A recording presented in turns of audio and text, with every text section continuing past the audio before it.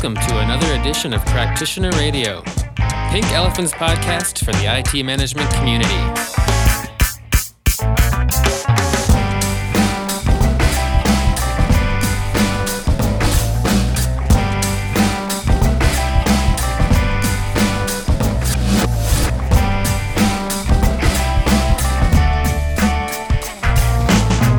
Welcome to Practitioner Radio, episode 36 for the year ending 2012. Troy, it's the end of 2012. Can you believe it?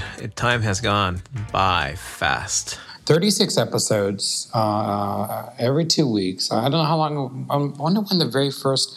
Let me look up real quick and see when the first Practitioner Radio was, because time is moving fast. Let me see.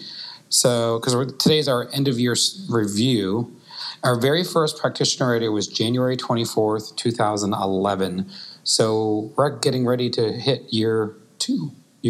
So this is the Christmas special? Well, Christmas, end of year, Hanukkah. It's a festive season. Practitioner Radio is festive season. So I had a lot of fun doing reversey Practitioner Radio. Yeah, that was a blast. That was good. Yeah. So hopefully people enjoyed that. So for the end of year special, Troy, I wanted to take time to kind of get your opinion and reflection. So much of Practitioner Radio is you sharing your thoughts on things you've blogged about, things you speak about, the innovative ways and processes that Pink brings to the industry and more specifically to the organizations they serve. So I thought, what could we do to kind of reflect on the year? So I went ahead and using SoundCloud only. So not counting iTunes listens where we get a majority of our audience, not counting blog downloads, but just raw SoundCloud. And for those of you who don't know, you can go to soundcloud.com. Troy, have you ever been to our site on SoundCloud? Yeah, I actually go there. I've actually listened. That's how I get access to your other podcast. I go to that site. Cool. So I don't mix the blend, so I don't have any. This is my only podcast as far as I'm concerned. So it's soundcloud.com, like sound and cloud altogether.com, and Practitioner Radio is there. So you can, if you've never checked this out, it's always the thing that's embedded in the blog, at least on my blog and in other places. And they give us metrics. So Troy, I thought we'd look at the last 12 months and pick the top 3 shows in raw numbers and talk about those. What do you think about that? I think it's a good way to go, and it gives us an indicator. What you shared with me is a bit of a surprise. Actually, I wouldn't have. Actually, 2 out of the 3, I'm not surprised. 1 is interesting. I think it'd be interesting to see if we have the same interest. So we're going to work from the bottom up. We're going to go from number 3 for the year, and then the last thing we'll talk about is number 1 for the year. And that number 1 for the year will be the one with the most listens on SoundCloud. So at number 3, June 9th, 2012, with 400 we'll just round up 450 listens by the time we get this airs, dealing with rogue support agents, Practitioner Radio 27. Okay, so just as kind of a refresher. Yep. We all have a support function. Every service organization has a key elemental DNA element of their service provisioning process, which is support. So it's something definitely that appeals to a great number of people. And that specific show was about, all right, I've got the people, I know at the service desk and the people who are in the back office, but many organizations work in a distributed model where there's a support agent out there somewhere, whether they're embedded on the plant floor or they're in a branch for a bank, whether they're even kind of like the super user performing that role within a business unit. It's how do you tie in these folks which are on the periphery of support into the overall process? Because in essence, they're truly the front lines, literally the front lines for many, many organizations. And many people find the challenge that they don't tend to feel themselves part of the central process or the overall process. They're somehow separate and distinct. So that's this concept of remote support agents going rogue. And I think some of those listens, and for people listening, as far as the numbers go, we had all the other shows were in the 300s. And then we've got some shows that were lower than 300, but a majority of them were in the 300s. But, this jumping right up over most of them almost by 100. First thing I thought when I saw this statistic was how many people saw the title and said, rogue support agent. What does that mean? And it wasn't until I went back and actually listened to the show and then reread the notes, I thought, this one was a lot more than rogue support agents we talked about, because we really got into supplier management in that show and what's a group and what's a team. And I think the rogue element, we weren't talking about rogue as much as we were talking about how do you be inclusive. Yeah, well, this is we get into the distributed, integrated side, comes into the fact that we have so many players in today's service value chain, right? And many of them are external.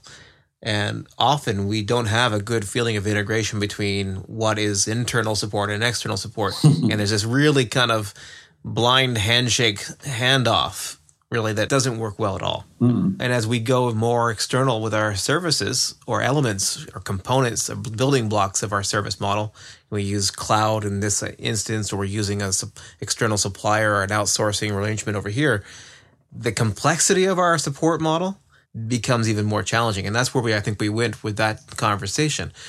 So integrating external suppliers into your process governance is a key point here. Yeah, I specifically, remembered pieces of, talking about leadership, some of those external models, but making people feel as though they were part of the team. And there was also some elements of the process. So were you outside the process? Were you inside the process? Were you inclusive? I mean, we'll put a link in the show notes. Maybe next time we'll try to play clips from the show and review highlights. But definitely, I think probably one of the, obviously one of the most popular, but in retrospect, looking at the notes, it was definitely a provocative show. Well, it's because it's real for everybody, right? I was just talking to an internal organization that had grown a lot through acquisition. We're talking now internal functions, but until recently, every organization has been given its own mandate to do its own thing. But now they've created consolidated environments where they have common data centers, common enterprise applications, common desktop, common email, which you do when you do a lot of M&A. You can't leave it that way because you have all this redundancy, right? So to leverage your acquisition, you've got to pull all this stuff together. Well, the last thing people tend to think about pulling together is the management processes for having a consistent service out there. So that comes to this as well. And I think this was the episode too where you referred to service as, or I paraphrased you as service being a base element on the periodic table. The service is the base element. The service is, something you can get behind as a common definition of what you're trying to provide, like telephony, right? Or email or let's call it collaboration or enterprise resource planning or client relationship management as a service. But then you've got to make a lot of strategic decisions. Okay, how am I going to support that relative to the process of break fix? What technologies am I going to use and leverage to consistently deliver it? All this comes to play where you're trying to bring elements which are outside of the family, doing their own thing, into now an inclusive team where they don't feel done upon, but they feel part of. So this aspect of integrating people into the team versus the group, that was what we were talking about. And that's key. And it's probably the most difficult thing to do around consolidation projects. Yeah. Troy, we talked a lot this year about business relationship management, and we've even touched on vendor relationship management. In that service model you talked about, especially as we look forward into the future, do you ever see a time where the service that we're supporting is teaching people how to support services? The service is the rallying point, right? You have to agree on what your objectives are before you can agree on an approach to deliver those objectives. Right. It's getting that vision and mission statement defined first for an organization. Well, you can think about the service catalog, which is the tool that business relationship manager takes to talk to the customer about outcome and benefit and value. That whole definition of the service catalog is actually kind of the mission statement in miniature for that one service. So if you can get behind a collective agreement on what the service is and what attributes that service will actually deliver, then you can get behind a lot of other more difficult questions around technology, people, and process. Right? Who's going to deliver it? How are we going to deliver it? How are we going to support and sustain it? But before I can even go there, I've got to have this definition of the service defined. I mean, that's pretty astute when you think about it. Yeah, it's profound. Again, I think it was one of the things I thought was interesting this year was it started last year. It started at Pink 11. People actually raising their hand going, I don't even actually know what a service is. So, to have it come full circle, definitely one of those things that we need to consider moving forward as we start to collaborate a lot more. So this is interesting because for Pink 13, we collected information and research data at Pink 12. And I finally have got that into a database and I've been looking at the results. And it was all about this service orientation, the journey towards, if you want to use that concept. And the questions I asked were around kind of three groupings. One grouping was how you doing on your process across structures, right? How you doing on your service journey, definition and ownership, and then how you doing on the integrated supplier aspect into your service value chain. And you can look at the data and it shows you that there's this trend of evolution in that order of sequence. Organizations can get their handle around a common process way before they can get there with service orientation, because that's moving from technical management and optimization to service outcome management. And that was what you were just referring to. And then finally is after I get the services, now I know how to integrate suppliers. So you can actually plot that journey in organizational culture, even plot that journey in ITIL if you want to use that concept, right? Because ITIL version 1 had books on cable management, as geeky as you got. Then it went on to process, process for process sake. And now version 3 in 2011 was all about service orientation and not enough, in my opinion, on supplier and integrated value chains. So you can almost plot the evolution of our industry along the same path. And again, Pink is, and I'm talking about the conference. Sorry, people, I sometimes speak in code. My mom used to say to me, Christopher, use full sentences. But the Pink Elephant Conference is one of those interesting touch points in our industry once a year where we, gosh, if we could just get Patty Lantry to come on the show and tell us, Patty, talk to us about the sessions that get attended. Because there's probably a lot of metrics we get out of just what people are going to and what they're talking about at the conference. I hadn't even thought about that because last year we saw this big increase in things like Lean, Six Sigma, governance.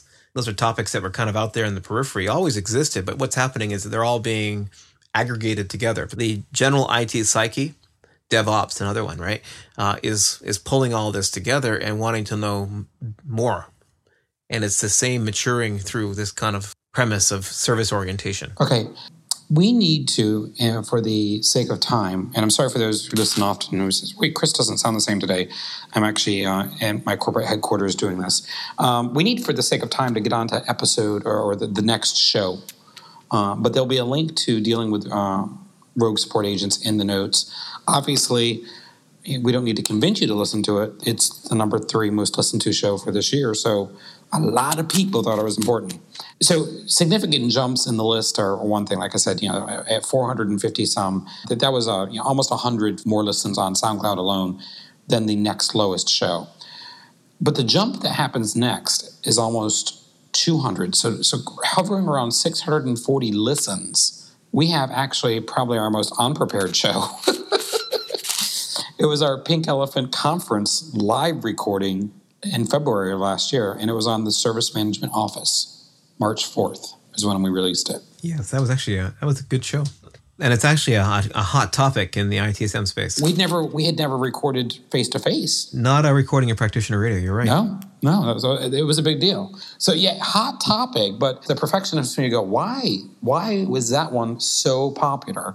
You listen back to it, you can tell we're in an auditorium. I mean, Ross did an amazing job, Brown Hound Studios, of mixing that for us. We sound great and everything. For people to put up with that, we're not echoey and stuff.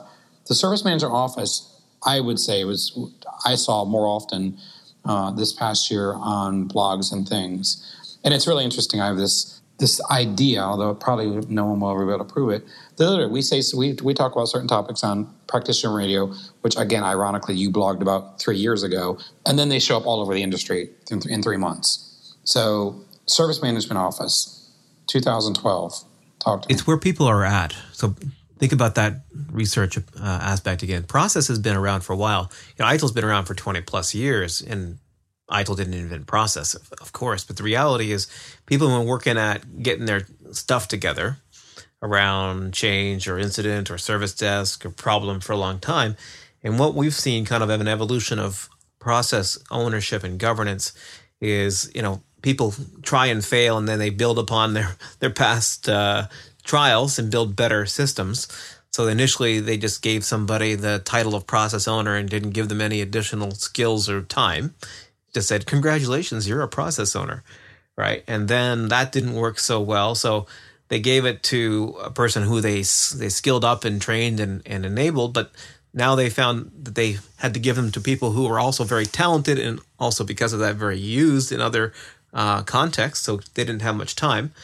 So then they eventually gave it to someone who now their whole job was to be a process owner, and that's all they did in life. But maybe they inherited one or two processes for the benefit of taking on more than one.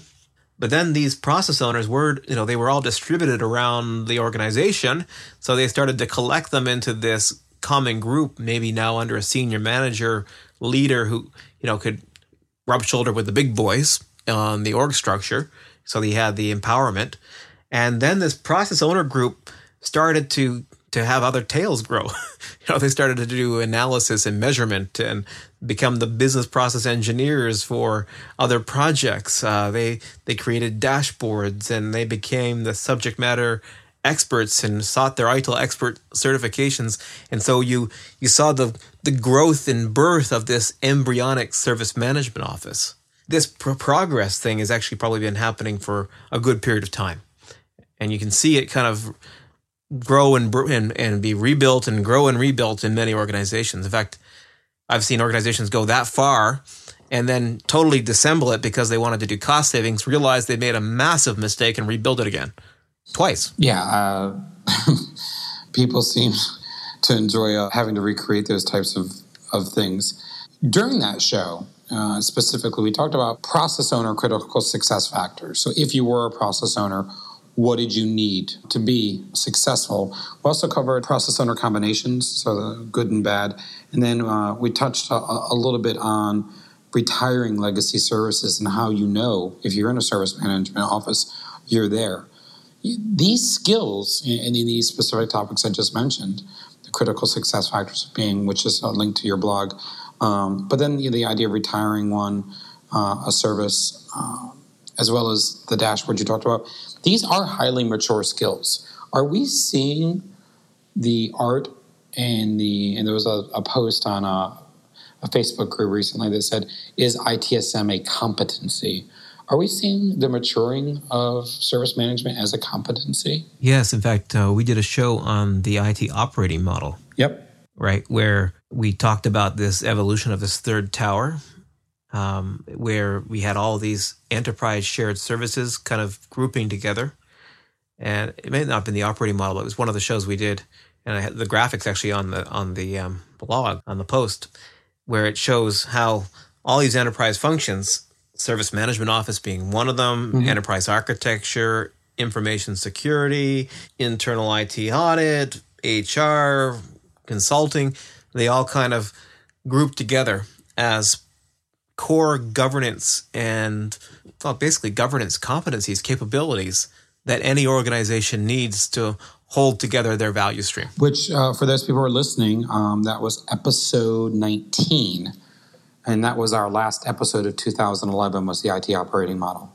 And you're right, there's a fantastic graphic there. We'll go ahead and embed that in these show notes again, because again, this is one of those things you're not going to find in a class. You're only going to find it through connective collaborative media and education. Hat tip to Chris from Pink Marketing. I mean, this chart is amazing with demand management on one side, supply, and then the managing of services on one end and the managing of client relations on the other. Just phenomenal good stuff.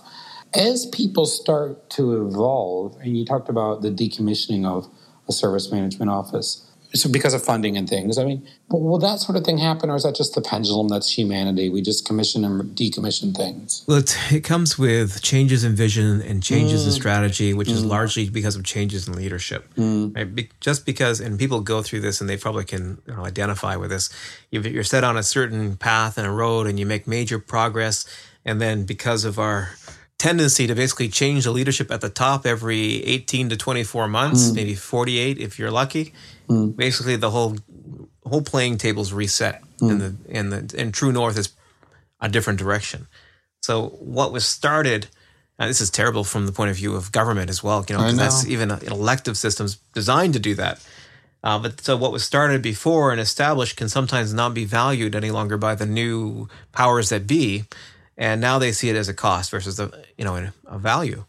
And a lot of organizations are structured in a key performance indicator. The only one that makes sense for IT is cost reduction, right? So, they're not going by the balanced scorecard concepts of customer sat, innovation, maturity, and finance. They just use the finance one, which means make it cheaper every year and give me my 10%, or else you haven't delivered strategy.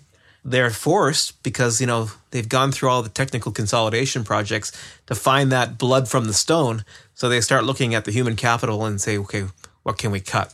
Because when you don't come out of this continual cost model as the only key KPI, you're always in this cannibalistic process. Strong words for the last episode of Practitioner Radio.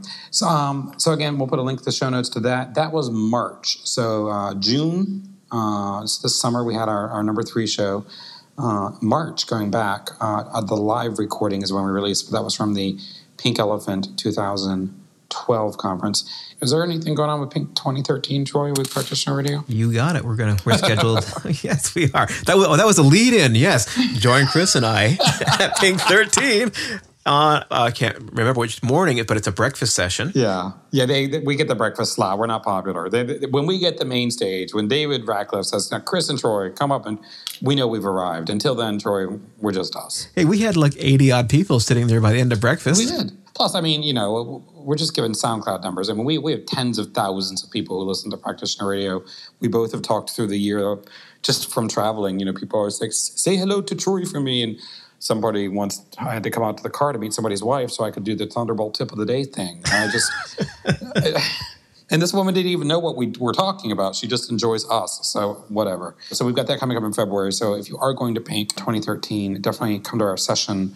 We'd appreciate it. Yeah, we'll buy you breakfast. Yeah, we'll buy breakfast on Troy and Chris. Number 1 slot, so at almost 750 SoundCloud listens. So those are people who on a mobile device listened to it.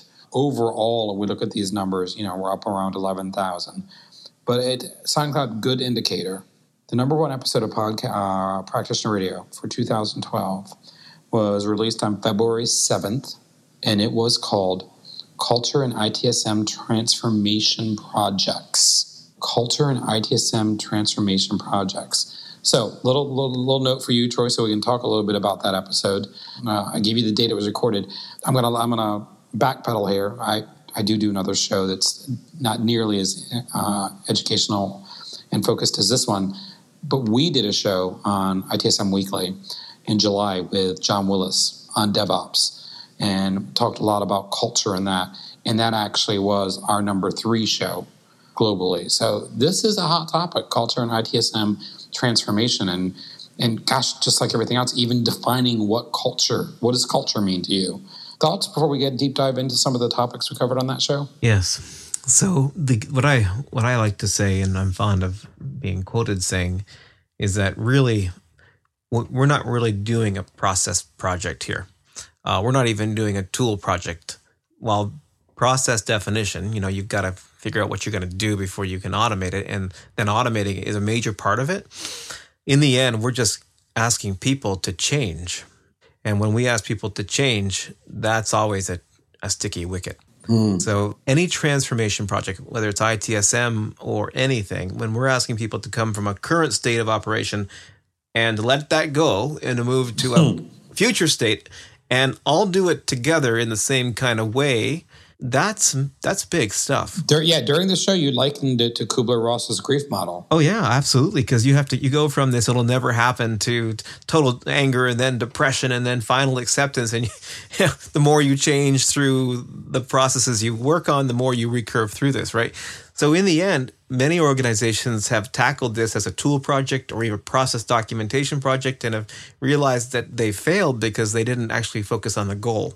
The goal was that it was a people change project. And that's a very different kettle of fish. Yeah, and one of the things that we pointed out during that show that was a key success indicator or one of the important factors of these transformation projects were helping people in their modes of thinking. And you referenced something, De Bono, the thinking hats. The De Bono 7 hats, yeah. So for those who don't have this show right in front of them, wondering what are we talking about? So there's 7 hats. Do you know what they are? Should I read them to you? You better read them. I could probably give you about 5 of them right now.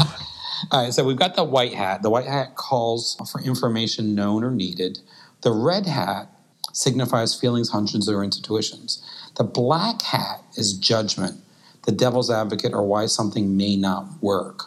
The yellow hat symbolizes brightness and optimism. The green hat focuses on creativity, the possibilities, alternatives, and ideas. And finally, the blue hat is used to manage the thinking process. What is it about these hats, and why was it important for us to talk to you that day? Well, getting back to the grieving concept, right? People deal with change differently, and they all have different reactions. Mm-hmm. And all those reactions have to be validated or at least listened to. So sometimes what's helpful is you use kind of thinking processes to help people through the process of acceptance, through the process of resistance to acceptance. And you listen. But you got to compartmentalize, otherwise your meeting goes into chaos, right? Mm-hmm. You got one person whining over here, it'll never happen. Another person shaking their fist over there and banging the table. Another person standing on the table, preaching away at you. And they all have a different vision if this is good or bad, right? So you basically, it's like, ever seen those movies where the guy passes the talking pipe around the circle, right? You can have your talk, but you've got to wait for the talking pipe to pass to you.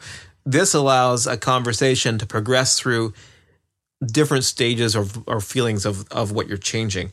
So, basically the facilitator says, okay, we got our white hats on. Let's think about this in the context of, logic. We've got the green hats. How could this be different if we did this tomorrow? We got the black hats. Okay, let's hear why you believe it'll never happen. So you basically allow people to express themselves, but you do that within a structured facilitation. Interesting year. I do have to admit, interesting year probably for Pink Elephant, interesting year for me, interesting year for you, interesting year in service management, a tremendous amount of change. Any reflection you want to do on the year as a whole? Yeah, the world is changing. The IT industry we're in is in a major change, and many people are saying this now. It's kind of when we moved from the mainframe era into distributed, that was massive. Then we moved into the online era and the internet era, and that was even, again, transformational. Now we're seeing many of the predictions of Nicholas Carr around the big switch coming true, where a lot of this, the typical operations type tasks, the infrastructure type tasks, standard enterprise application type service outcomes are moving outside the inside IT function. So there's major shifts in how IT is actually going to be sustaining the future, and we're seeing those shifts already coming to fruition right now. But the problem is we're in that cusp of the change, and some people are in denial, right? Actually, take the Kubler-Ross. Some people are saying it'll never happen. Right? Some people are going denial. Some people are basically in that concept of negotiation, saying where can they find their new spot. Some people are totally depressed because they see the world they knew slipping away. Some people are embracing it and moving already. In 2012 into 2013, we are in one of those transitional years to a new type of IT, a business-focused outcome IT, a commoditized aspect of many of the traditional things that many people have made a living at. There's this major shuffle happening. All the things we talk about are very true still, but there's different goals. Like I was talking to Fatima about this the other day. Before we were talking about process and maturity and quality. Now people want to talk value, consistency, speed, flow, velocity, efficiency.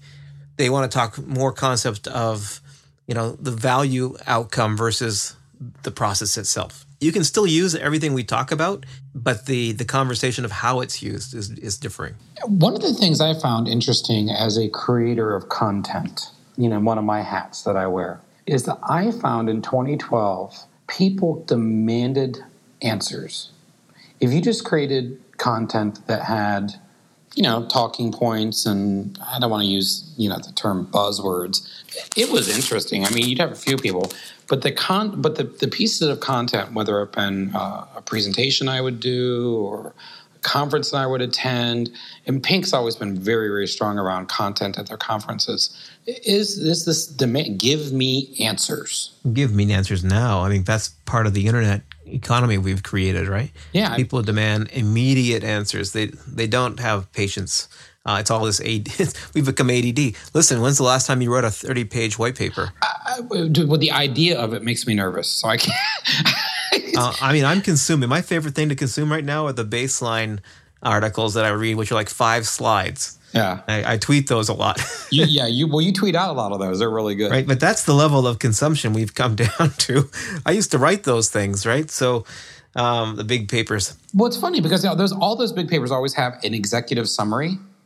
And I'm pretty sure if we were actually honest with ourselves, most people read that and then made a decision on if they should read the rest of it or not. Well, this research paper that I talked about earlier about, if it's more than 4 pages, mostly pictures, it's not going to be read. Interesting. Troy, a little tip for you. I don't ever give you tips on the air. I don't know why I'm doing this now, but I've already said it out loud, so there you go. Bring it on. I found a really unique project online. It's called Beyond Literacy. I'll put a link to it in the show notes, but in case you want to scratch it down now while we're on the air. Okay, Beyond Literacy. It's this guy who's studying on what does it mean to be literate anymore. These rules and ideas are really radical. I mean, and that's a lot for me to say because I'm pretty radical. Well, think about the skills we're losing, though. The analytical skills, the skills to have deep thought, the ability to even write well. Oh yeah, we're punctuating and we're collapsing everything into characters that'll fit in a tweet. Yeah. My children are not even taught how to use write any longer.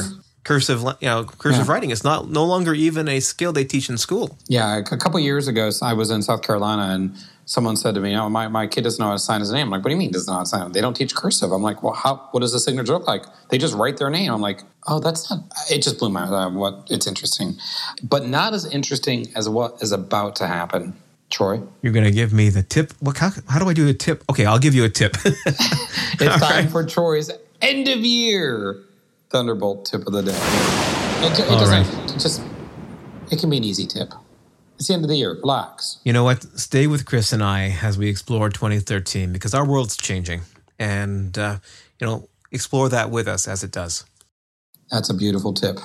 Explore that with us. Thank you so much, everyone, for your support over the last 2 years as we head into the start of year 3, technically, on Practitioner Radio. We start that year. And we hope to see a lot of you at Pink, but we will talk to you, at you, with you, around you in January. Thanks so much, everyone. Be well.